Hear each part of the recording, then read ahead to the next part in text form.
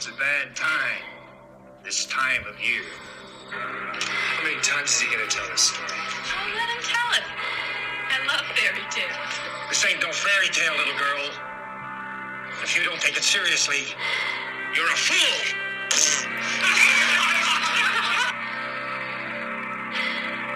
The first Valentine's dance in 20 years has to be something special.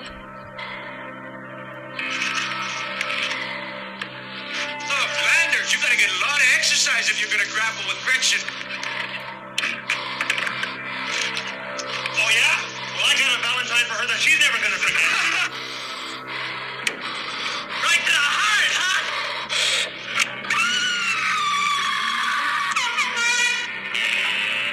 In this town on Valentine's Day, everybody loses their heart. Roses are red, violets are blue. One is dead, and so are you. It can't be happening again. It can't be happening again. What's going on over in Valentine Bluffs? It looks like Harry Warden's back in town. It happened once. It happened twice. Cancel the dance or it'll happen twice.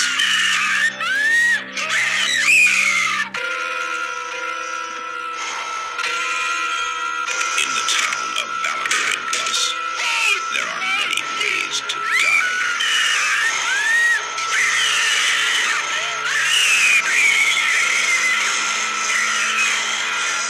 Take your pick.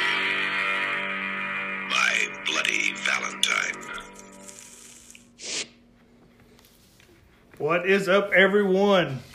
Thank you for tuning in to another episode of Small Town Horror with Johnny and Randy. And as always, I'm Johnny. I'm Randy. And we are excited to be reviewing My Bloody Valentine, the original 1981 film. This is the first time that me and and Randy have ever seen this film. Never. I always wonder, like every time I've seen the cover for it, what a mining guy had to do with Valentine's Day, and now I know. Right. So, see, I saw the remake when it first come out. Mm-hmm. And I'm not going to lie, I wasn't a fan of it. I wasn't a fan of the 3D and all that. That's why I was kind of like, oh, man, if that one wasn't good, is the original going to be any better? Right. And, yeah, I think it blew it out of the park. Yeah, I haven't seen the new one, so I had nothing to judge it against, and I've never seen this one, so. Well, this is one of them films that I feel like this is why they shouldn't do remakes of everything. Oh, yeah, 100%. You know what I'm saying? Black Christmas was an exception. They definitely had to remake that one. I've never seen the remake, so. We're going to have to do that next year for Christmas. 'Cause Right. It's decent. It's not great, but it's decent. But anyway, like I said, we're happy to be back this week's episode. And we'll go ahead and get it out of the way. If you're new to the podcast, what we do each and every other week, we review horror films, whether it's thriller, drama, suspenseful, drama, horror. Horror comedy. Yeah, or, well, I mean, Randy's been talking about horror musical. Horror musical. We've got a couple of good ones lined up for you for that one. So, anything horror genre, I think you guys would dig. And you can find us on Apple Podcasts, Google Podcasts, Overcast, Breaker, Spotify, Anchor, pretty much anywhere you can think of, we're on. And don't forget to give us a follow on Instagram and Facebook at Small Town Horror with Johnny and Randy. And if we get enough followers, which our followers have been growing big time this past couple weeks on Instagram. Yeah. It's we definitely want to. The more people we get, the more involved we want to get everybody. So anytime you guys give us a like on Instagram or Facebook, give us a shout out. Let us know how you think about it. And if you got a suggestion for something we may not have seen or something that we should be reviewing that we just hadn't thought of, throw us a comment on there. Let us know. Right, which the Instagram, what I want to do is we're almost to 100 followers. Mm-hmm. And I think once we hit 100, which I know they don't sound like a whole lot, but I mean, hey, we're new at this. Right. Once we hit 100, I think I'm going to actually post something on there saying, what do you want us to review? And I'm just going to give it a month. I don't know, because we've got our lineup pretty good, and so far this year it's turning out really good. Oh yeah, we've got it lined up to at least August for sure. Right.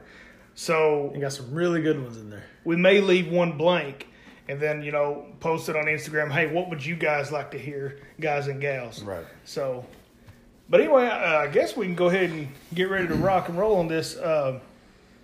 First thing I'm just gonna say is I really enjoyed this film. I'm not gonna lie, I was a little worried. And Yes. it's all because of Black Christmas. Now I know that Black Christmas was, I think, 7 years older than this one, but when you start going back that far, I was really worried because I the graphics back then weren't all that great. I was worried that the story wouldn't hold my attention, but I was very pleasantly surprised with this one.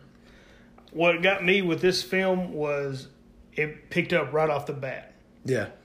And I was just like, yes. I love films that don't pussyfoot around, I guess you could say, best way I can put it. I mean, it's just, boom, let's get it rocking and rolling. Right. It sets the mood for what the film's going to be. You didn't have to wait. They showed you right off the bat, this is what kind of movie this is going to be, so get ready for it.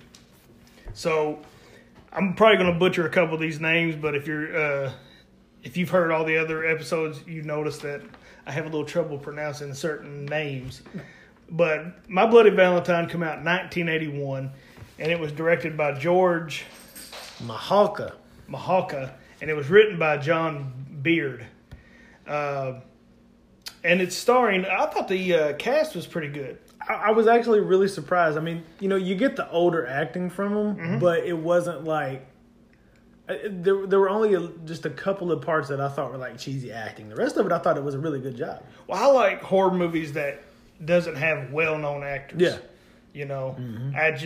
I like people that I've never seen before, Right. and because I don't know, it's just like if you watch a movie and they cast Johnny Depp, Right. use him as an example, you'll look for little things he'll do, and you're like, "Huh, that's Sweeney Todd. Oh, that was Jack Sparrow." Right. You know what I'm saying? Exactly. So anyway, the film starring is Neil Affleck. He plays Alex Palmer. Axel. I'm sorry, Axel. What did I say? Alex. Okay, my bad. Axel. Shameful. Yep, I told you. Here we go. Paul Kellman plays TJ. Lori Hayler, she plays Sarah Palmer. Cynthia Dale, she's Patty. My favorite, Keith Knight, is Hollis. Hollis Stash. As I will refer to him through the rest of this podcast, Hollis is Stash. Don Franks, Yeah. he plays Chief Jake Newby. And Larry Reynolds is Mayor, I'm going to guess that's Hanniger. Hanniger, it looks like. And a guy that I guess his parents truly just hated him, Alf Humphreys. He played Howard Landers. So that's the main starring cast. And Randy, you want to hit us with a summary of the film? Yeah, so My Bloody Valentine is a decades-old folktale surrounding a deranged murderer killing those who celebrate Valentine's Day. It turns out to be true to legend when a group defies the killer's order and people start turning up dead. So we're going to go ahead and dive right into it, man. Do like the movie did.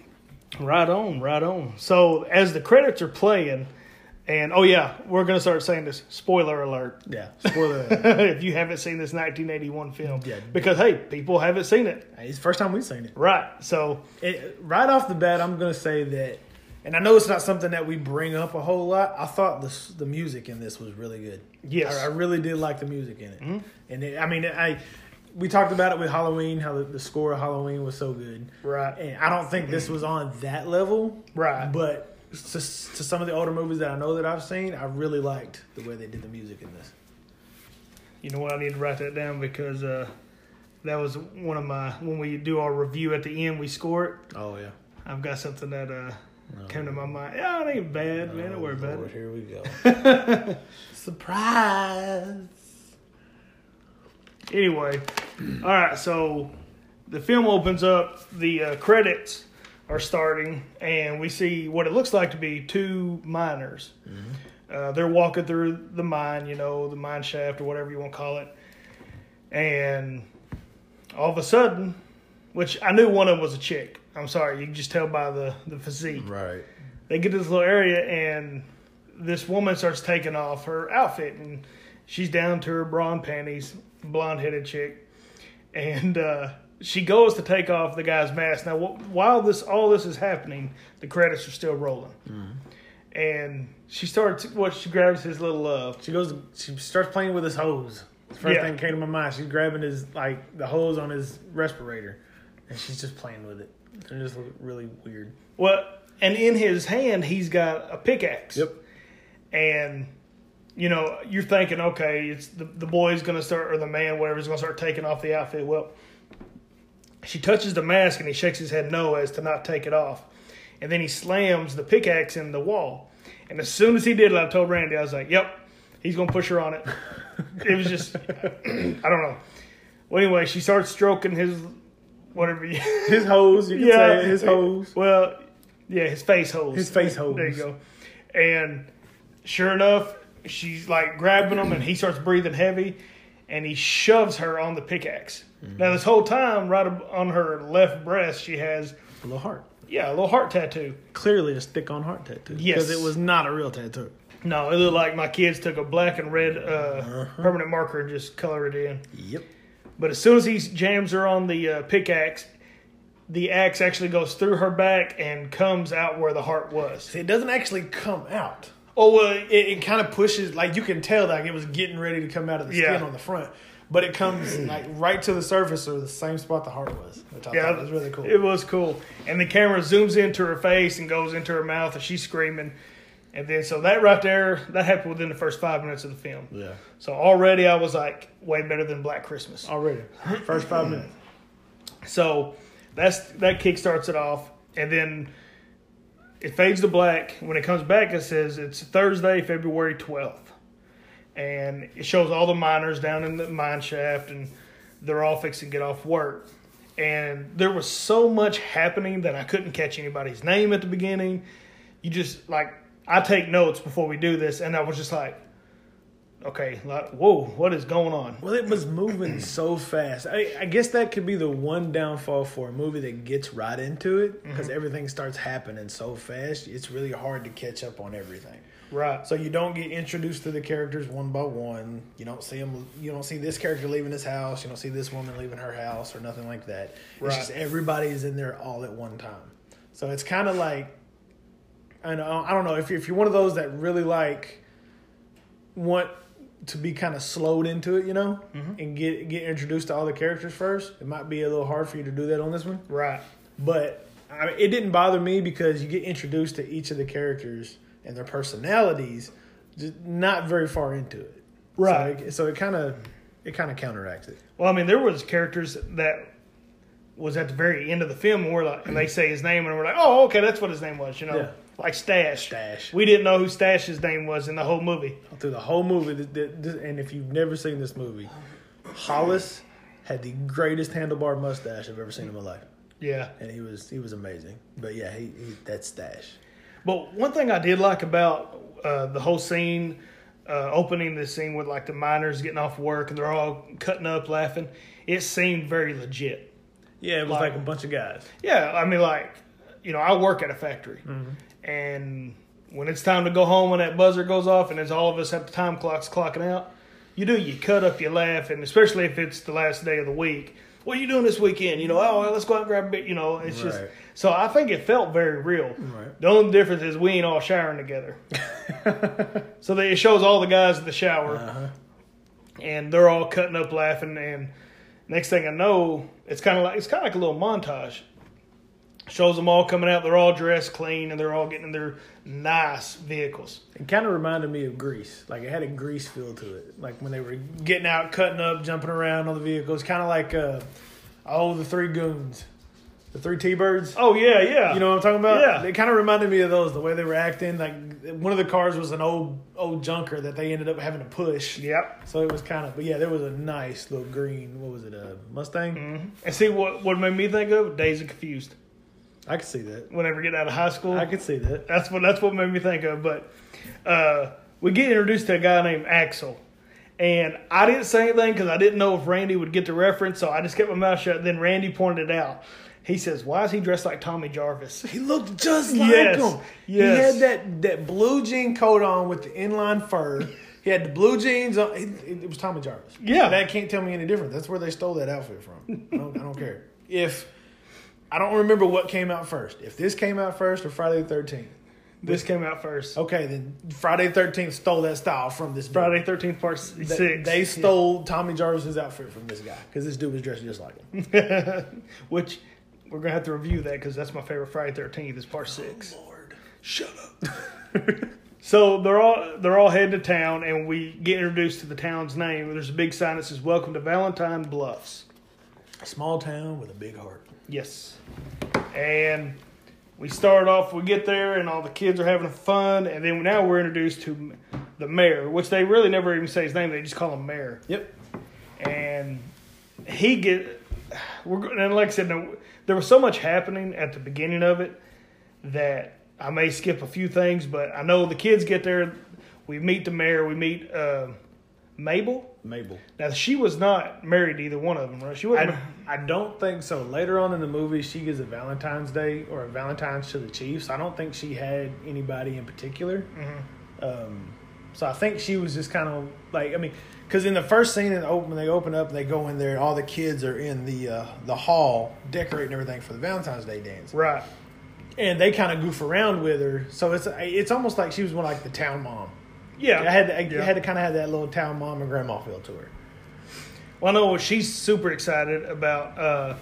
This is the first dance they've had in I don't know how many years. 20 years. 20 years. 20 years. And the mayor even said, let's not mention that it's been 20 years. So he was kind of trying to push off all the mystique that he could, Right. And it's funny because we get introduced to the prankster of the movie, Howard. Mm-hmm. She opens the door and he comes out and it looked like frosting and I think it was paint. Was it paint? I think so. He comes out and he's like freaking screaming. And it looked good. It made me laugh, but I chuckled at it. But he scares the mayor, he scares the chief, and he scares Mabel. I'm sorry, Mabel. What am I thought. Anyway, he scares them, and it just shows, like he said, the kids are helping her out, getting the dance all decorated and all this stuff. Well, now the mayor gets a Valentine. Mm-hmm. You think it's a box of chocolates, and he gets into the truck with the chief. I don't remember where they were going. I don't know if it ever said where they were going, honestly. When I seen this scene, the first thing that came to my mind was, oh no. Because all I could think of, and I know Randy's going to be like, don't even say it. All I could think of was Killer Clowns. I was like, please don't tell me the acting's going to be bad like Killer Clowns. But I'm tired of you hating on my movie. I love the movie, man. Oh, gosh. But the chief is driving, and the mayor is sitting in the passenger seat, and he's got this Valentine's. Well, he opens it up, and I don't remember what the card actually said. I know it says something about your heart. Something to the effect of, remember what happened 20 years ago, or something like that. Yeah. And when he opens it up, there's an actual heart. This dude's reaction, he was so nonchalant about it. Oh no. It can't be happening again. It can't be. It was like he just smoked a big fat doobie. He was just like, no. Cheech or Chong could have played that part perfectly. Oh my gosh. And the chief, like all of a sudden he just stopped out of nowhere, and he's not flipping out. He's just looking over like, what's going on? What's wrong, man? What's going on, man? But as soon as I seen that, I was like, oh no, don't tell me that's how this movie's going to be. But they hurry up, and the chief spins the vehicle around, and they're heading back to town because they already know, okay, this ain't right. They haven't had a party in 20 years.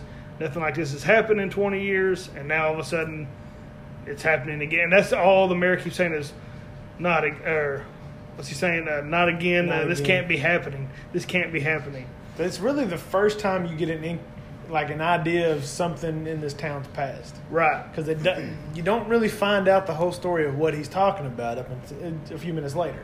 Yeah. So then we cut to a bar which is named The Cage. And it's just all the the guys hanging out. I keep wanting to say the kids, but they're not, obviously. No, yeah, it's guys and their girlfriends, really. Right. And they're all hanging out at the bar, just having a good time. And the bartender keeps telling them, you know, you shouldn't be happy. You shouldn't be celebrating Valentine's Day. You shouldn't be doing the dance. And they're all like, you tell your old fairy tales. And he's like, this ain't a fairy tale. I'm warning y'all. That was like something big in the 80s. There was, in the 80s horror films, there was always a creepy old man that was like, you're doomed. Or don't do this. It's cursed. It was always their way of introducing why you should be afraid. Right. Like, it was, if there was a story to be told, it was going to be a creepy old man telling the story. And it's kind of what this one was. So he tells the story about 20 years ago. Harry, was his name Warden? Warden. Yeah. Harry Warden, and was it 4 other people were down in the mine shaft? I thought he said it was 5. There was 5 altogether, yeah. Yeah. And the 2 supervisors did not check on them, did not do what they were supposed to do, and they just kind of like left them down there. Right. And did they shut it down or what? They just left them. They just left them all together. And then in the flashback, it shows them kind of walking around, and I think somebody used like a lantern or something. Yeah. And it exploded, and it caused the mine to collapse. Right. But then as he's telling the story, he's basically just saying that they were down there for like 6 days or something like that. And then that they were digging them out, and they finally got to him. And the only one alive was Harry Warden.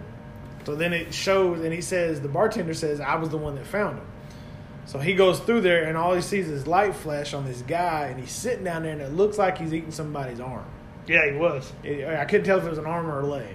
It was a piece of flesh. Yeah, a piece of flesh, and he just looked crazy.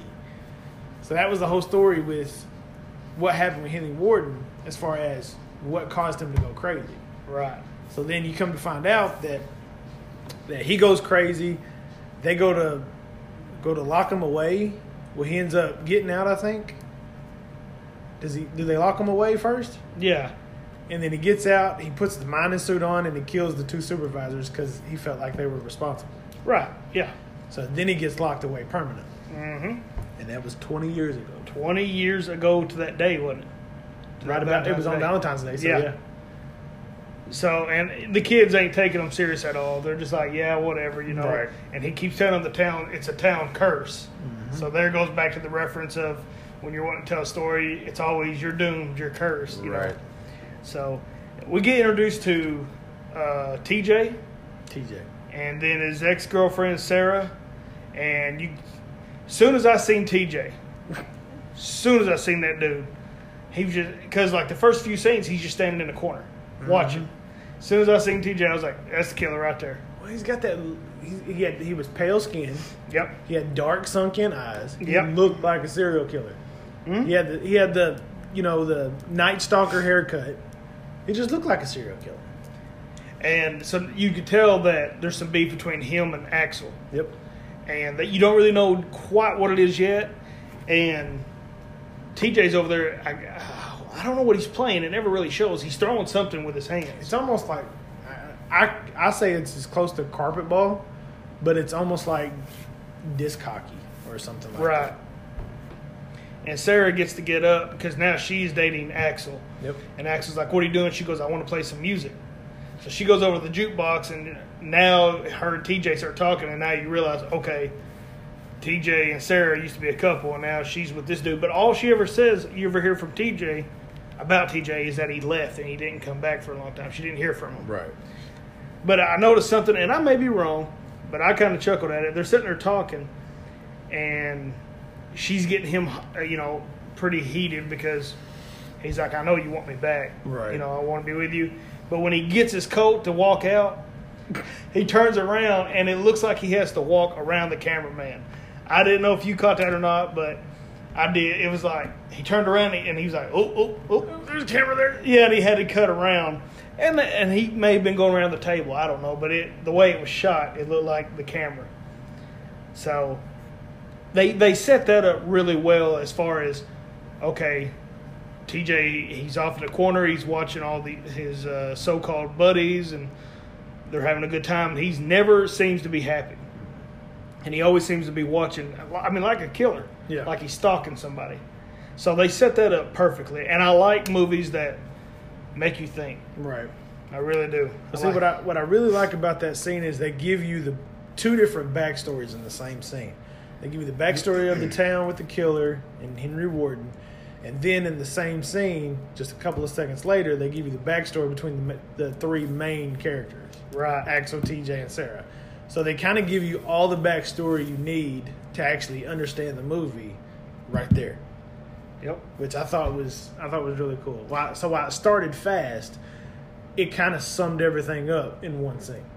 And I forgot to mention, when it cuts to the bar scene, as soon as it starts, it shows Axel, and this is kind of how we get introduced to him more, but his personality. Yeah. But it's Axel, and across from him is Stash, as you call him. Stash. And they're just staring at each other, and they got the knife, and they're doing the whole little. I used to do it in school with a pencil. It did.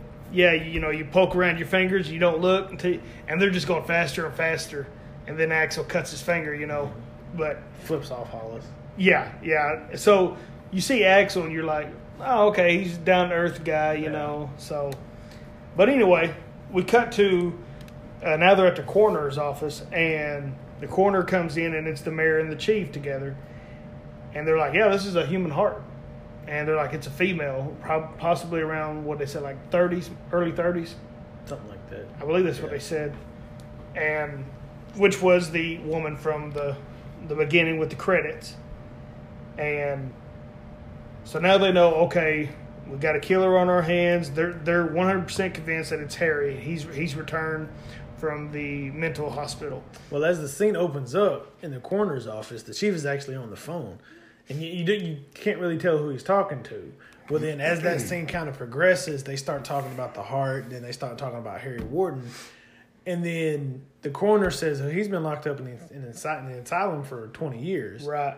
And he's still locked up, right? And then the chief and the mayor kind of look at each other and he said, we're going to find out tomorrow morning. So apparently they were on the phone with the mental hospital trying to get information on Harry Warden. And they weren't going to be able to find anything out until the next day. Right. So that was kind of like, you kind of get an idea that they're working on who they think it is anyway. So now we go to like the real first, well, it's not the first death scene of the movie, but it's first like stalking. We cut to a laundromat, and Mabel. Yeah, Mabel, she's doing laundry, and it kind of looks like she's also got everything decorated, for Valentine's Day. And we know that it's the killer because you can hear him breathing through his mask. And he's just watching her movements and everything. Well, she goes off into the back room, and he comes in. And I did like the camera work. It's like through his eyes. Right. You see his hand push the door open. He comes in. He sets the box of chocolates down. And he looks at a heart. I thought he was going to turn the heart upside down, but he just looks at it. Excuse me. Well, then Mabel comes back, and she sees the box of chocolates. So she starts to open it, and there's a little card on it, and it says, roses are red, violets are blue, one is dead, and so are you. And all of a sudden, the lights start flicking on and off, and here he comes. He pops out. I don't know. One thing I really like is they were not afraid to show the killer. Yeah. Like, not the guy, but I'm talking. It wasn't like a traditional 80s movie where all you saw constantly was the axe going up. Yeah, it was like he was attacking her, and she put up a fight. I mean, for her being her age. Yeah, she was flinging them laundry doors and dryer and washer doors open and trying to pop them out. But it doesn't actually show what he does to her, does it? I know she falls to the ground. She's going to the back room, and he picks the axe up. And he swings it at her, but it doesn't show it. Yeah, it just shows him swinging it, and then they cut to the outside of the laundromat. Right, that's right. Well, then after it cuts from that, it looks like a salvage yard. Mm-hmm.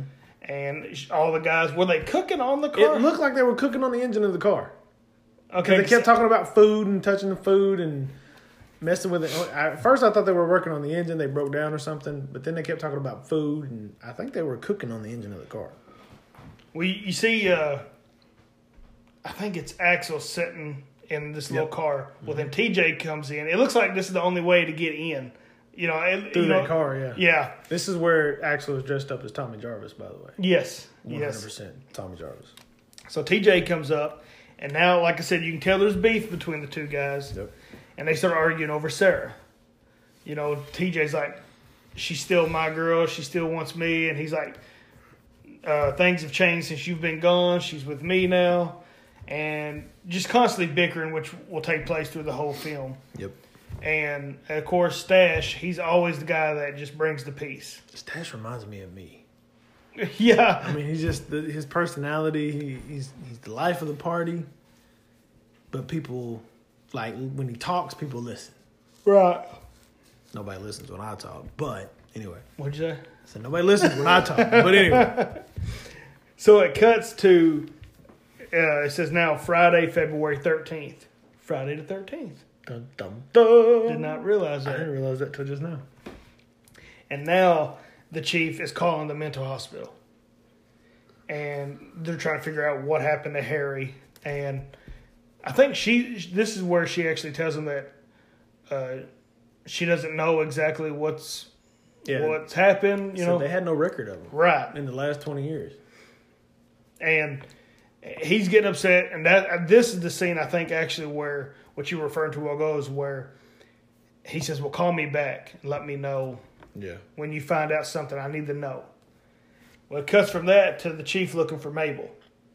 And I guess it never clicked with me when he walks into the laundromat, he's smelling the air. I thought he was just because I mean, if you've been in a laundromat, you smell soap and As soon as he walked in and I seen those dryers going, first thing that popped in my head, she's in one of them dryers. And then I seen him kind of sniffing the air, and I was like, oh, she's cooking. She's cooking. She's in one of them dryers. Sure enough. Well, he goes all the way to the back room to where she was murdered at, and doesn't see anything suspicious. So when he turns around, that's when he starts noticing all the hearts are turned upside down. And he goes to one of the dryers, he opens it up, and he pulls out this big thing of laundry, and he's just dragging it, to the table, and he smells it at first. Yeah, because he thinks it's coming from that dryer. Right. And I don't remember, does he open the other dryer? I think it just popped open. And there she is. She's cooked. Head flung out, and she's just this side of crispy. All she needed was a brown hat and a red and green sweater. Mm-hmm. And it looked like Freddy popped out of that. It really did. I mean, the way her face and stuff looked, it did look like that. And the way it cut so quick. I mean, you see her, but it's like if you blinked, you missed it. Yeah. And, to me, that was either like, because I didn't go back and pause it or nothing, but to me it was like either the makeup didn't look as good, so they were like, let's just show them real quick. Right. Or maybe it was a rating where they couldn't show it. Well, through the whole movie, there's a lot of times where they do these kills, but they don't show them. Right. So it could very well be the whole. I don't know. I don't remember what this was rated. This was back in. It was R. I know this was back in '81. So it really, times were different then. What you can show now in a movie and what you could show back then. Right. A little bit different. But there were a lot of kills in this that they never really showed you what happened. You can assume what happened. They give you just enough to what happened, but they don't show it. So now we're back in the mine, and TJ and Axel again. Going at it. They're going at it. They're actually working, and they actually start getting a little physical, and Hollis breaks it up. Oh, Stash. Yeah. Like I said, he's just calm, cool, collective. Peacemaker. So, and every time they get into it, it just more and more, it's the way they focused on TJ. Yeah. You know what I'm saying? And his eyes, man. He has those, like, crazy, I'm going to kill you if you look at me the wrong way eyes. Right. He was, from the very beginning of the movie, he was the killer. Yeah. No question about it. Just from the way he looked. And we go back now, and it's back at the laundromat. And you see just a quick glimpse of Mabel's body laying there all crispy and stuff. Yep. And the chief looks at, I guess, the coroner or whoever he's talking to, and he goes, she had a heart attack, and that's what we're going to tell everybody. There's no reason any of this needs to get out. And he's talking to the mayor as well, and right before they take her body off, he pulls the curtain or the sheet off of her, and he sees a Valentine's Day card in her chest. Now, I thought that was pretty creative. The heart, the heart cavity. Yeah. So he pulls that out and he opens it, and it says, it happened once, happened twice, cancel the dance, or it'll happen thrice. That reminded me of Leprechaun. Yeah, That's the first thing that popped in my head when he said thrice. Because the only other movie I've ever heard him say thrice in was Leprechaun. Yeah. So that's the only thing I could think about. So this next thing kind of made me laugh was it just cuts out of nowhere. TJ, now he did get, when him and Axel got into it, they told him to go home. Yeah. So he then went and got showered, so he's all dressed while everybody else was still working. It shows him walking out of a convenience store or something with Sarah, and she's like, I don't want to go with you. And she's laughing. He's like, just get in the car. She's like, oh, okay. Yeah. She's like, yeah, whatever. For somebody that don't want to go, she got in the car pretty easy. So he takes her to like this lake. And of course, they always got to have a sappy scene. The music's playing in the background, and he's telling her he loves her, and she's like, why didn't you write me? And he's like, God knows I wanted to. Right there, that again made it sound like, okay, this dude was in a mental hospital. He could not write her. They wouldn't let, this was going through my mind. What did you think about it? I just thought it was a perfect scene for Jason to pop up out of the water and kill both of them. So your mind was in the gutter. It was just like, I don't know, man. It's just like those sappy love scenes in those movies. The way they do them, to me, that was the corniest part of the whole movie. Oh, yeah. Without question. I don't know if they wanted it to be that way or not. But I know why they did it, because they wanted you to see the interest that Sarah still had in TJ, that TJ obviously had in Sarah. Right. So it was kind of like, it was just kind of one of those, let's take a break from the tension real quick. Let's show you that these two care about each other. They end up kissing. But it was just like, that was the only part of the movie that I didn't like the music on. Right. Because you go from all this, the good music in the past, before this, and then you just do these violins, and it's. They set it up to where if me and you was watching it, and like our wives come in and saw that part, they'd be like, "Oh, we watching." So sweet. Is this the Notebook? No, not the Notebook. This is the intermission. This is bathroom break. That's when you tell them yes, and then when they watch it and they see somebody get their head decapitated, they're like, "Holy crap!" Yeah, exactly. But so the next thing now, it's nighttime in town, and Sarah's walking like she's upset because she don't know how to break it off with Axel. Right. And before it shows her walking, TJ's in the bar again, and then Axel comes in. He's like, "You seen Sarah?" And he's like, "It ain't my turn to keep an eye on her or keep a watch," or whatever he says. Well, then it cuts to Sarah walking, and I thought this was it for her because the music was picking up, and I was like, "Oh, she's about to get her head cut off or something." And she's crying, talking about how how am I going to tell Axel that? So apparently she is leaving him. She had planned on it. And all of a sudden she turns around, she hears a noise. When she turns around, there's a big old light in her face, making you think it's the killer with the big light on his head. Yep. And it ain't nobody but the chief. With a giant flashlight. Yeah, this flashlight dude was like 3 feet long. God. It was huge. Like, I know I've seen a lot of movies. It looked like a flashlight. You know how you see those satire movies where it's like a doofy from Scary Movie? Yeah. It reminded me of a flashlight that Doofy would carry. Yeah. Because it was like this long. He is holding it and it looked like he could just knock you out. Yeah. Well, it cuts back to the bar, and all the guys and gals are talking about doing a party, and TJ now he's upbeat. So now he totally did a 180 from the first part of the film. He's got what he's wanted so far. Yeah. So now he's happy, and he's like, "Hey, let's have a party in the mine." And he's like, "It's got everything we need." So they decide, they're going to do the party. Well, the bartender is like, back at it again. "No, you don't need to do the party at the mine. You don't need to have a party period." And they're just telling him pretty much screw off, Mm-hmm. So then it cuts over to the bartender. I thought he was dressed like... It looked like he was. He had the coverall, didn't he? And what he's doing is he's got it where when they open the door to whatever that mine is or whatever they're going to, he's got a coal miner's suit with an axe in its hand. When you open it, the rope pulls the hand up. It looks like it's about to cut you. Yeah. And the whole time he's just doing this stupid laugh. And he opens the door like 4 or 5 times to make sure the axe actually moves. Yeah. But like the whole time he's like, like the whole freaking time. It's so stupid. And he finally walks off. And did he hear something, or was he just going back to do it again? I think he was just going back to do it again because he started laughing again. And he turns around. He reminded me of the Wicked Witch from Wizard of Oz. Mm-hmm. He looked creepy too. Yeah, he did. But he turns around and goes to the door and he opens it for the last time. And now, instead of the dummy being there, it's the actual killer. And dude, he freaking sticks that pickaxe through the bottom of his jaw, his chin. And it starts dragging him. Yes. And it did. It looked good. Now, they did show that one, but it was real quick. Yeah. But when he's dragging him, yeah, that looked really good. Yeah. So there you go. Bartender's gone now. As soon as that happens, it cuts. It says Saturday, February 14th, Valentine's Day. Mm-hmm. They all show up. All the I keep wanting to call them kids, but they're not kids.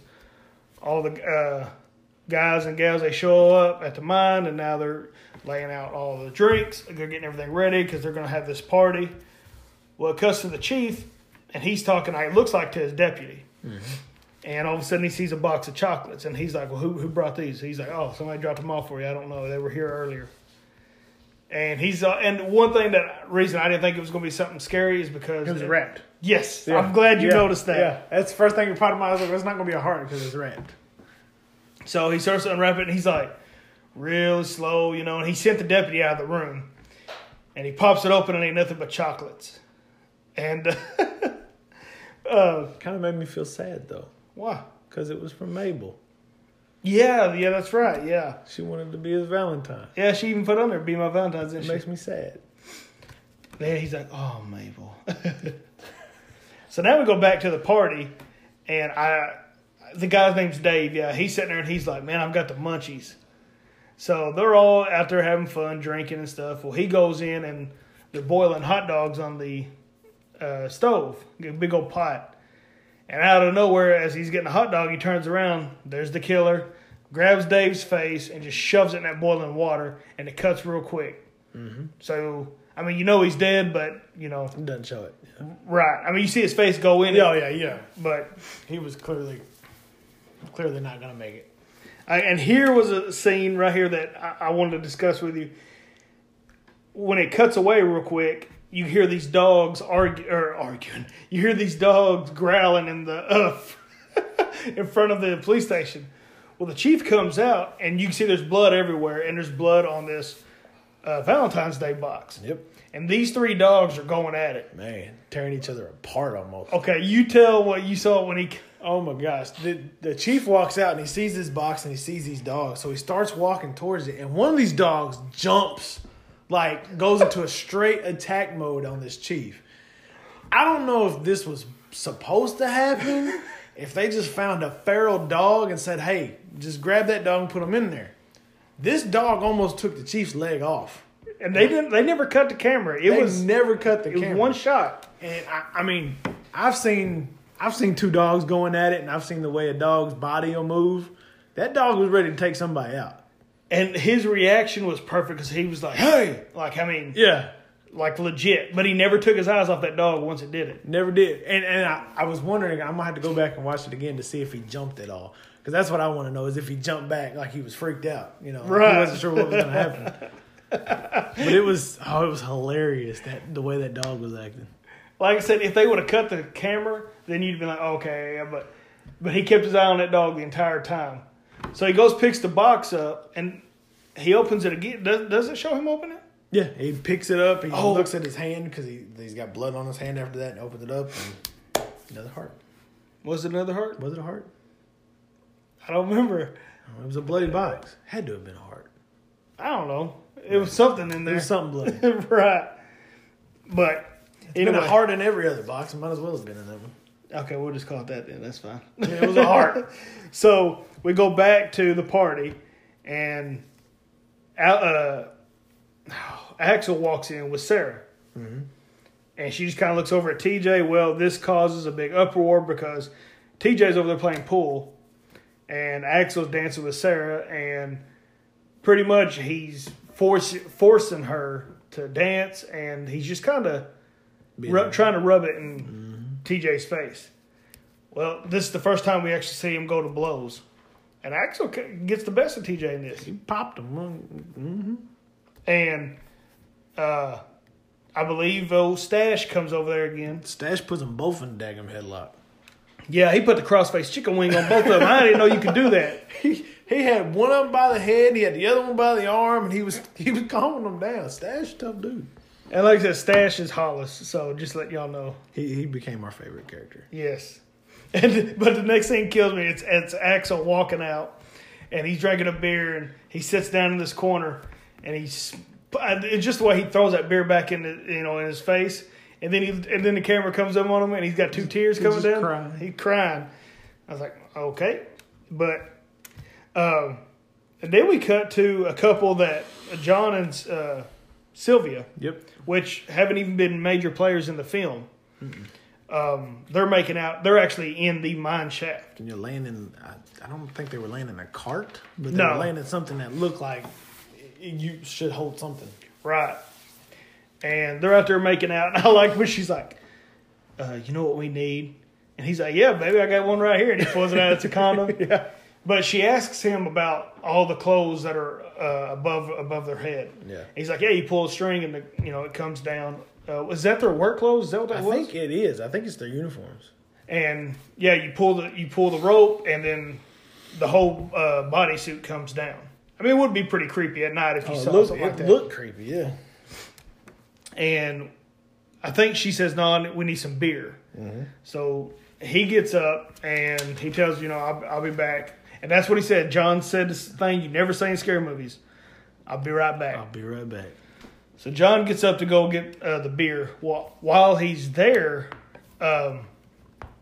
he goes into the kitchen, and there's two girls at the boiling water with the hot dogs in it. Mm-hmm. They start pouring more hot dogs in there. One of them says, "What is this?" And they pull it up.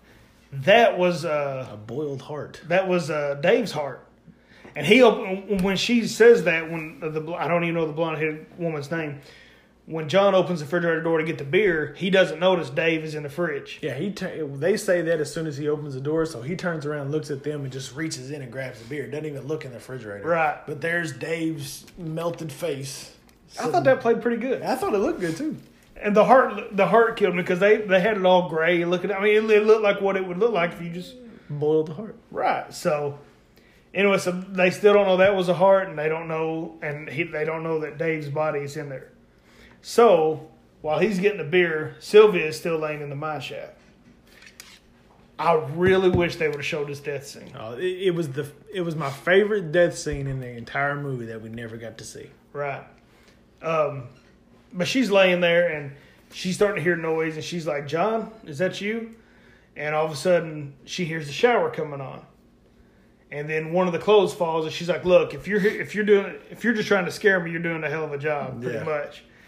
And so all the showers are coming on, and all of a sudden, all the clothes, the uniforms just start dropping from the sky. All the ropes are being pulled, and she's flipping out. Well, when she turns around, there's the killer, bright light in her face.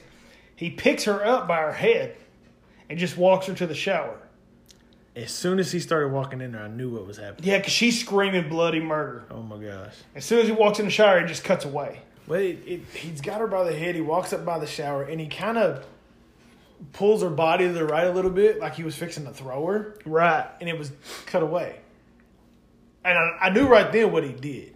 Right. Like, I didn't know where he did it, but I knew what he did. Right. Well, then it shows John. He comes back, and he's like, Sylvia? He's looking for her, and he sees the shower going. He's like, oh, heck yeah. And he's like, he unbuttons his shirt because he's like, okay, we're going to mess around in the shower. Finna get some. When he walks into the shower, it only shows it from behind the view, but you can tell what. Go ahead. He had took her head and impaled her head on the shower head, because these are like makeshift showers. So it's like old rusted pipes that are jagged edged on. So he jabbed her head, and it looked like the faucet was coming out of her mouth. Yeah. And because you could see the side of her face, and her mouth was wide open. But you couldn't see the faucet, you could see the water. Yeah. That was so cool. Dude. I wish, if that movie had come out last year, they would have showed every bit of that. Oh, yeah. Without question. And I didn't even need to see the kill scene. I just wanted to see a front view of it. And just see what it looked like. Yeah. But that was, again, that was maybe that's the mystique and the mystery behind it. I don't know. But, man. That was cool. That was the best kill scene in the entire movie, and we didn't get to see it. So John flips out, and he takes off. Well, now everybody's getting kind of bored, and Howard is the one, which he's kind of been the goofball of the whole movie. With some Austin Power teeth. Yes, bad. Horrible teeth. He's like, hey guys, let's go on a mine tour. Let's go down to the actual mining, and Hollis is like, I could be your guide. I'll take you. And is it TJ that tells him no, you shouldn't go down there? Like the women shouldn't go? Yeah, TJ comes out and he says women aren't allowed in the mine. But sexist. Go figure. But so they all decide they're going to go. So they're getting beer and covers and all this stuff. So they start heading down to the mine. Well, out of nowhere, they're already gone. They're down in the mine shaft. I mean, it takes a while. It shows them getting into the little cart. Right. And they're going down. It's like a good 5 to 10 minute little scene. I said it was 2,000 feet. So yeah. So back at the party, the 2 women that was in there boiling the hot dogs, they come running out screaming bloody murder. They found Dave's body in the fridge. And TJ's like, what's going on? Well, as TJ's hearing what they're saying, John comes through and he is shaking. He did a good job on that scene. Him and his unibrow. You never, yeah, exactly. You never know how guys are going to act to a death scene. You always see a woman finding her man. She's screaming bloody murder. So whenever a guy finds a woman, you never really know how they're going to act to it. Because if you overreact, it's kind of cheesy and corny. But I thought he did a really good job because he was shaking and he was just like, he was kind of that quiet hysterical. Right. I thought he did a really good job. So they know now that the killer's there. They keep saying Henry, right? Harry Ward. Harry. Why did I say Henry? Harry. Harry Ward. He's out there. So TJ's like, where's everybody at? And they tell him they're down there in the mine shaft. So now he decides, okay, he's going to go get them. And Axel shows up, and they kind of team up.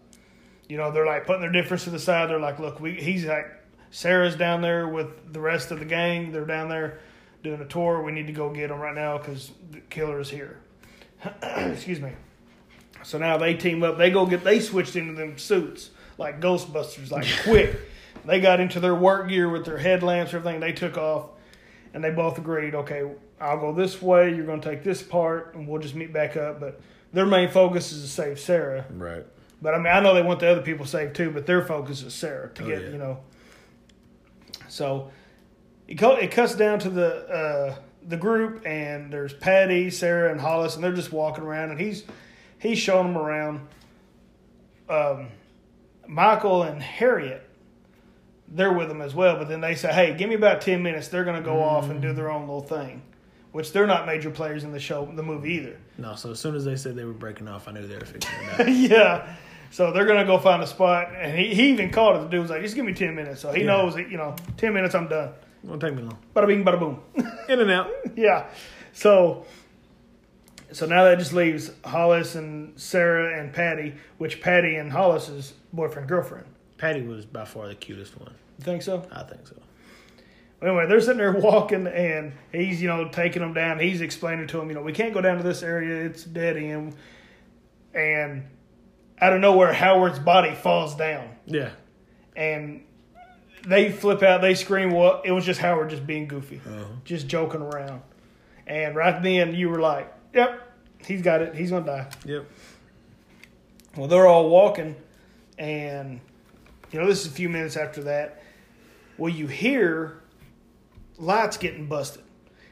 And Howard's like, what is that? And it cuts to, and it shows Harry. He's down there with him, the killer, whatever you want to call him. Yeah. And he's busting all the lights. And it kills me because they all turn around because they heard it. And then Howard's like, do you hear something? I'm like, clearly. Y'all, all 4 of y'all turned around at the same time. Like, exact same time. But this is the part that bummed me out. Hollis says, I'm going to go look for Michael and Harriet. I don't want to talk about this part. Well, they finally meet up. TJ finally meets up. Mm-hmm. And he's like, come on, we got to get out of here. Let's go. And Hollis, Patty and Sarah, they're like, we can't just leave. What is the guy and girl that left? Oh, Michael and Harriet. We can't just leave them. And he tells Howard to stay with them. He says, and I'm going to go look for Michael and Harriet. This is Stash, Hollis, whatever you want to call him. Well, he finds him, and it's funny because he walks in. He's like, "Hey guys, this ain't time to be messing around." And of course, you see that Michael is on top of Harriet. And what was that sticking through? It looked like a giant drill bit. Yeah, it did. That's the only thing that I could think of that it might have been. And that had to be, man, I don't know. That kill scene almost reminded me of Friday the 13th Part 2. There's a couple in bed naked, and they're making love or whatever. And is that where he uses the spear? Yes. Yeah, and that's kind of what it reminded me of, too. So I just think that's kind of neat, but I don't know. I can't remember. I think this came out before that Friday the 13th. I'm going to be lying. Well, I know Friday the 13th came out in 1980, the original one. The second one, I don't remember when it came out, though. Gotcha. But anyway, off that subject. So I'll let you go ahead and explain this death scene. No, I don't want to do it. Stash. All I put was Hollis death scene. Nailed. Yeah, that's exactly what it was. So Hollis sees these two bodies laying on, like one laying on top of the other. And he just puts his hand over his mouth like he's freaking out. And all of a sudden it shows the killer's hand and it looks like he's loading something. And and from the sound of it, he's, cocking it like it's a gun or something like that. Well, Hollis drops his lamp and he goes to turn around with his light and he's got a light flash in his face. It's the killer. The killer's got a nail gun and just pops him in the head a couple of times with it. And Hollis, being the stash man he is, he walks away, getting away from him, makes it all the way back to the other group. To see his girl one last time. To see his lady one last time. And he falls over. Dead. They killed Stash. Yeah, I was like, dang. I was hoping, man, he's going to kick out. Well, me and you even said when he said he was going to take off, we was like, oh, please don't kill Stash. Yeah. Please don't kill him. But they killed him. But that's good because that shows that he did his job well as that character. Yeah, he did a really good job. He was a tough SOB, too. Yeah, he was. Oof.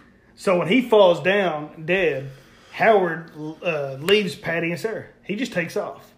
But here's the thing is, TJ was with him, and TJ left to go find a way out. And he told Howard, do not leave Patty and Sarah. Mm-hmm. Well, he takes off. Well, now Axel shows up. And he gets Patty and Sarah, and he's like, where's Howard at? And they're like, oh, he left. Yeah. So they're trying to find a way out. And we knew what was happening here. They're sitting there creeping around a corner. Well, all of a sudden, on the right-hand side, you can see that here comes a silhouette of somebody walking. Coming down on the other side of the wall, there's another corridor. So they can't really see it, but they see a light kind of jiggling, so they know somebody's coming. Right. And Axel tells him to stay there, and he picks up this big old log. And we knew who it was. It's TJ. Here he comes. Boom. He nails TJ in the stomach. And TJ hunkers over. And he's like, what in the heck?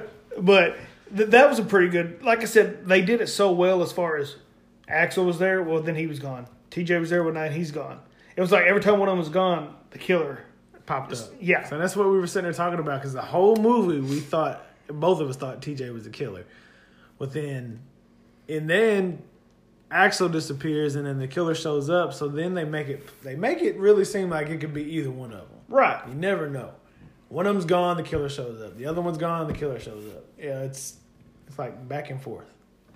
Well, they finally make it back so now it's all four of them together. It's TJ, Axel, Patty, and Sarah. Yep. They all make it back, and I will say real quick, we didn't mention it. Patty's acting was really good when she didn't want to leave Hollis laying there. Yeah, she was like distraught, like.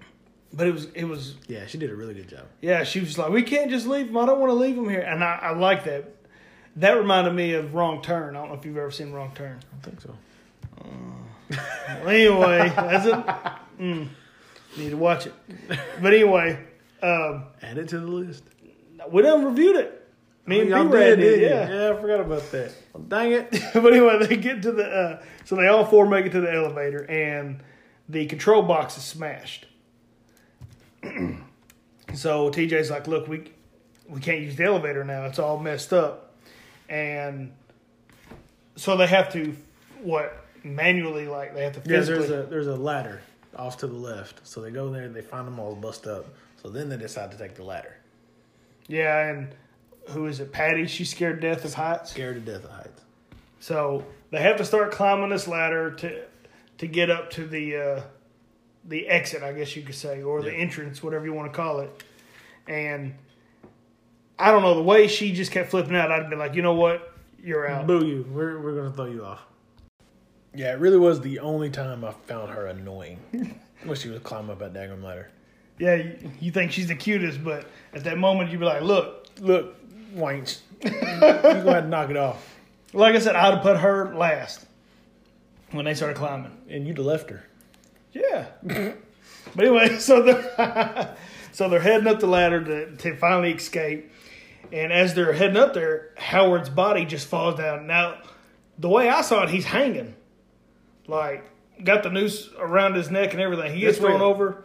But what made it even better, he hits, and then all of a sudden it's like you hear whoosh, and snaps his head off. Snaps his head clear off, and his body just boom hits the ground. I thought that was pretty unique. I thought it was cool too. It's like you don't really get a good shot of who it is. You kind of know who it is anyway. But yeah, they did. That was a really good kill. So they start climbing back down. All that way they made it up. Now they're climbing back down. Oh, we didn't mention the reason Axel wasn't there to climb the ladder is because he fell in some kind of, what was it, a six... No, he was on the ladder. That was after. Oh, okay. So after Howard's death, then they get down. They start trying to find another way out, and that's where TJ and the girls are in front of Axel, and then we hear Axel. I don't know. It's kind of like he was. Yeah, he tells them to go on ahead, and then tells TJ to call for him when they get over. And they get over, and then TJ calls back for him, and all you hear is Axel kind of grunt. Yeah. And then TJ goes back to look for him. They see the railing is broke, and they look and they see his light in the water. And it's like, she's like, we can't leave him there. He's like, it's 60 feet. We can't do nothing. He's gone. Yeah. He's like, see ya. Yeah. So that was like, that was their hint at Axel being the killer. Right. Here in a couple of minutes, we'll see whether a hint was TJ's the killer. Yeah, because now it's TJ and the girls, and he tells them, because there's a split way, and he's like, follow this, stay against the wall, and just keep on going down to the left. He hangs to the right. Which I never understood. I didn't either. And then all of a sudden, as the girls are making their way down to the left side, you hear like all these rocks start falling and stuff. Well, they run back, and TJ's gone. And it's just a dead end. So there's their hint at TJ's the killer. Yeah, so now it's like, okay, so TJ is the killer. Yeah. I mean, I'm sorry. Every time the dude's by itself, something happens. Exactly. And so they start going, the girls, Patty and Sarah. And out of nowhere, the killer comes and gets Patty right in the gut with that pickaxe. Hard, too. And she had like the most peaceful death scene I've ever seen. Well, what killed me more with her death scene was how Sarah reacted to it. Like, she is like literally 6 inches behind Patty when she catches this axe to the gut. And then she turns to walk away and she's just... Yeah, no, she's not crying. She's not emotional. She's not freaking out. She's just calm, cool, and collected. Yeah, you just saw your good friend die. Yeah, you're not Hollis. You can't act that way. Yeah. Can't do it. Well, so now she's on by herself, Sarah is, and out of nowhere, we see a hand come up and it's TJ. And he scares her, and now she starts crying. Yeah. And they're looking for a way out. But you remember, I was like, was he wearing them gloves earlier? Yeah. You know, I don't know if he was wearing them or not, but I was like, wait a minute, did he have some gloves on earlier? Because I'm still like, TJ's the killer. TJ, it's got to be TJ. So, anyway, TJ and Sarah are trying to find a way out. Well, as they're trying to find a way out, if it cuts to the chief, and I just wrote down the chief and town folks show up. Yeah. So they're outside of the mine. It's like, okay, the cavalry's finally coming. A little too late, but they're finally coming. Yep. Okay, this is what's funny. They finally make it, TJ and Sarah, to the mining cart. Mm-hmm. And all of a sudden, boom, out comes the killer. Well, they hit the switch. They got the power going. The cart starts going uphill. The way, Sarah gets in it, TJ dives in it like he was diving in a pool. It's like all out of nowhere, you just expect to hear it. Yeah. And then you see the killer just steps up on it. Like, no problem. Yeah, like, why'd you jump? You know? I will say this part was a little cheesy. They're fighting on it. Oh, my gosh. And I said they must have not have had stunt people because they were like, y'all be really careful now because it was just the way, like, I mean, it was a decent fight, but it was just when when TJ would get hit, it was just the way that that he would fall, and it was like slow motion where there was one part where he got hit and he was supposed to throw like the shovel to Sarah, and he just like, here, take it. Like he barely tossed it to her. It was like he didn't want to damage anything. And he didn't want to take that fall either.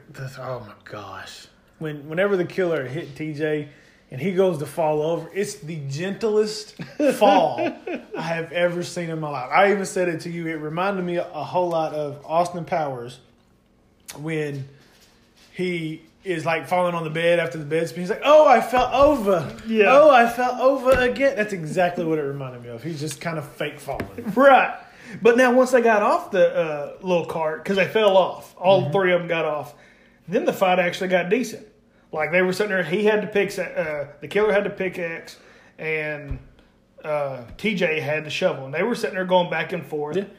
Well, Sarah come around and he told her to go in this little, it said, do not enter. So they're trying to get away from the killer. You know, he's coming down. They get in there. The killer busts the sign down. He gets in there and they start fighting again. And it looks like she picks up like a big old rock or something. Mm-hmm.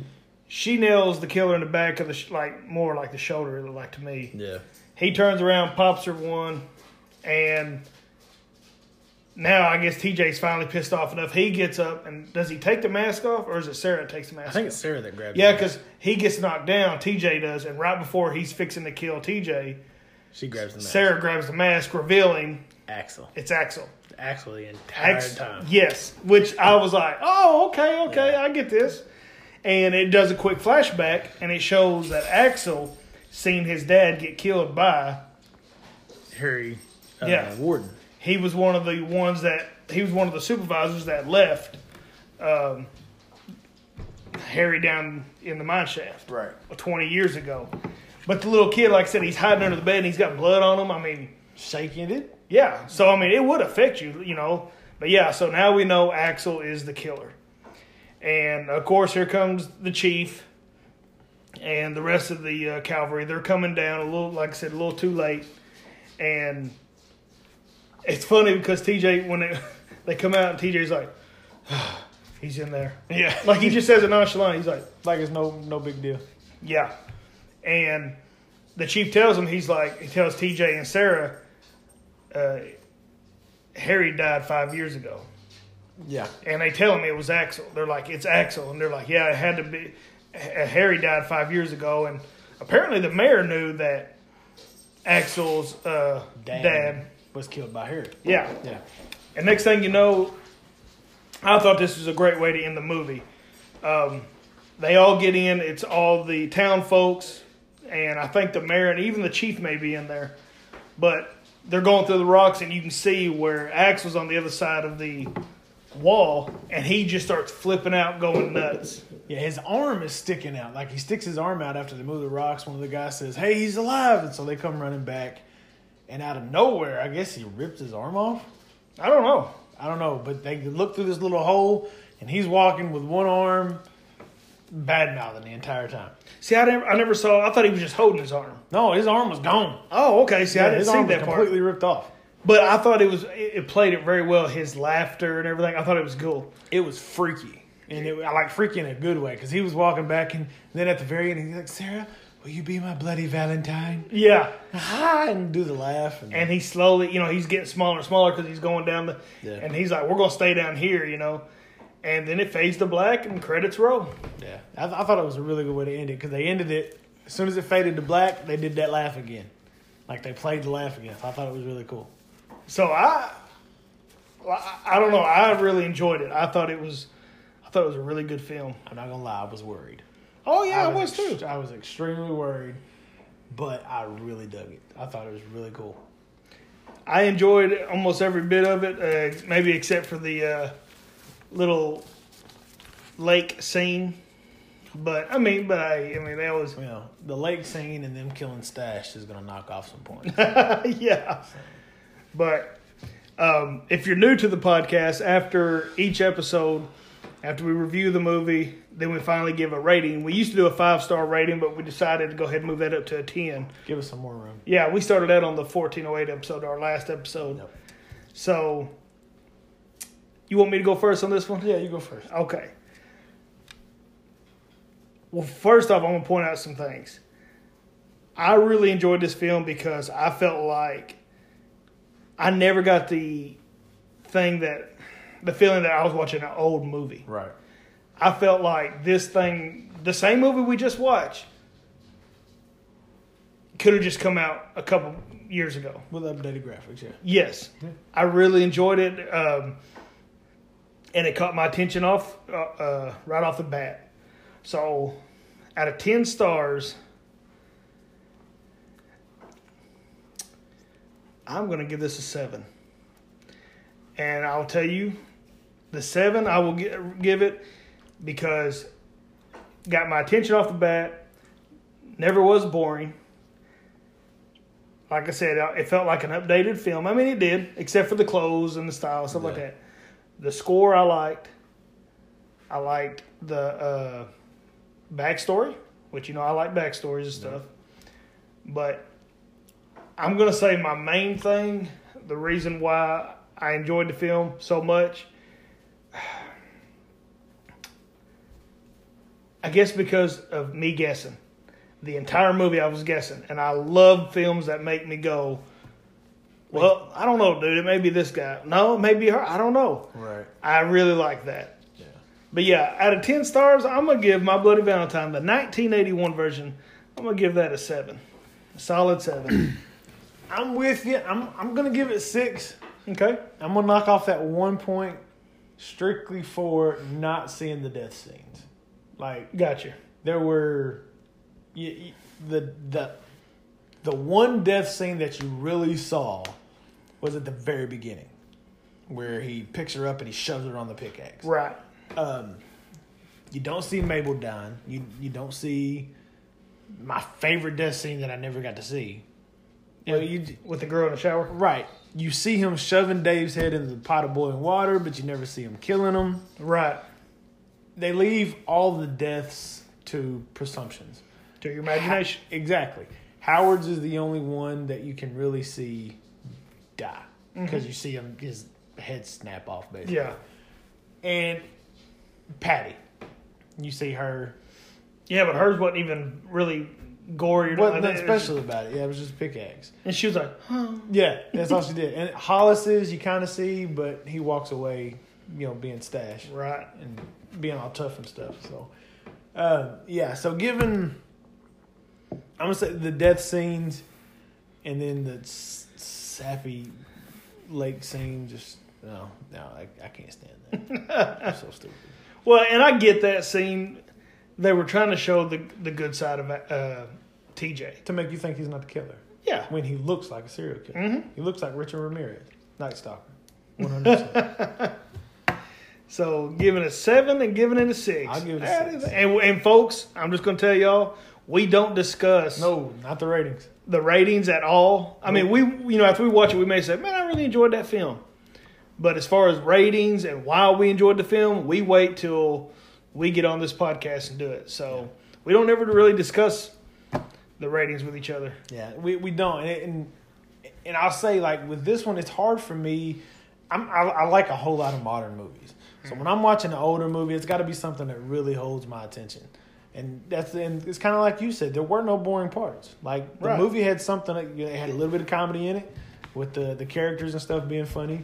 It had the drama in it between, the love drama, the triangle, and they had the killing that you never got to see. But it was always something going on. Right. So that's one thing that I will say about this. It keeps your attention through the whole hour and a half. Yes, it did.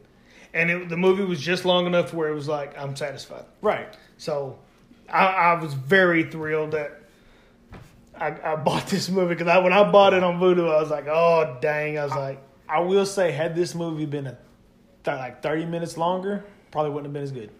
Yeah, because I felt like it was getting drug out. Yeah. That was something I was going to point out. And for the finale of the film to be so dark, and when I say dark, I'm talking like dark lit. Yeah. That never bothered me. I've watched some movies. Okay, the new Invisible Man movie. I know you haven't seen it yet. Like, I had to turn my lights off in my living room to watch it because it was filmed so dark. I was like, I can't hardly see what's going on. I thought they did a good job on that. Yeah, and it worked with it though because it's the whole mindset. Exactly. So realistic. All they were wanting to see was their lights off their helmets. Right. But they had it lit perfect. Yeah. So just another good thing I liked about the film. For sure. So anyway, I know on our last podcast we said we were going to do My Bloody Valentine, the 1981, and then we were going to do the remake. But we have changed that up because I really don't want to sit through the 3D version. And I've never seen it, and from what he said, I don't want to see it. So, Randy, take over. So going with, not necessarily Valentine's, but going with the theory and the thought of love. We're going to be doing Johnny's absolutely, like a movie with one of his all-time favorite actors of all times. Going with the theory of love, we're going to be doing Interview with the Vampire. And I'm overly excited. It's one of my all-time favorite movies because I love it. Johnny is a huge fan of Tom Cruise. Boy, won't you lie? But I don't know. I really don't know how he's going to feel about it. He's never seen it. He's never seen this movie before. Nope. And I bought it and then watched it the day I bought it, and I'm getting ready to watch it again. I'm just... He's worried because it's 2 hours long. I don't like Tom Cruise. I'm not the biggest fan of Brad Pitt. I mean, I think he's an overrated actor. But my biggest thing on it is, and I like Antonio Banderas. I know he's in it. Mm-hmm. I don't like a lot of the vampire stuff. I don't like the way they made him look in this film. I mean, when I think of vampires, I think of like Lost Boys or Dracula, something like that. This, to me, I'm like, oh, what are you having me watch? But at the same time, you've never seen it when the vampires come out. Like, you've exactly. seen the way they look now, yeah. But once they get into the vampire mode, we talk about it like it's like a next level type stuff. But I'm going to get them to watch it. Yeah, so I'm going to fall in love with it. If I'm not going to lie, if we weren't doing this podcast, I'd have never gave this movie a shot. But that's the thrill of doing this podcast, though, is that we're both introducing each other to films that either we love or we hate. This is my payback for him making me watch Jason Goes to Hell. I would watch Jason Goes to Hell way before I'd watch this movie again. Nope. But anyway, like I said, we've got a lot of stuff planned out. We're looking forward to giving future episodes. I mean, like we've even talked about. Right now, we do a podcast every other week. We've even talked about eventually if it does just continue to grow like it is, maybe doing one once a week. Randy's wanting to do a YouTube video podcast, and that's all on Randy. I'm just kind of wanting to see how our followers are going. We come up like something like every time we get together, we come up with a new movie we want to watch, and it's just like. That's 24 movies in a year if we do it every other week, and that's just not enough, I don't think. I think we're eventually going to have to start doing one a week. 52 movies, huh? I mean... I am down with that. And I'll take a vacation week, and we can watch all of them in 1 week. There you go. And we've even talked about doing, like, watch-alongs. Yeah. Like, us watching, let's just say Nightmare on Elm Street, and the entire time, us giving the commentary, not having the music or not having the actual movie up where you can hear the movie, but watching a movie that we both seen that we don't really have to nitpick, but we can just tell, oh, hey, well, did you know this? And then you guys being able to listen to our podcast and watch it along with us. Right. Maybe we'd introduce y'all to some stuff that you didn't know was in the film or something, But anyway, I enjoyed this episode. I did. I really did like this movie. Like I said, I get leery when we watch older movies thanks to Black Christmas now. Yeah. But I really enjoyed this one. I thought it was really good. Well, I think it's time to be signing off. So remember to tell your friends, family, whoever loves anything to do with horror, to look us up, give us a like, subscribe to our podcast so you'll never miss an episode. And as always, stay scared. Stay spooky.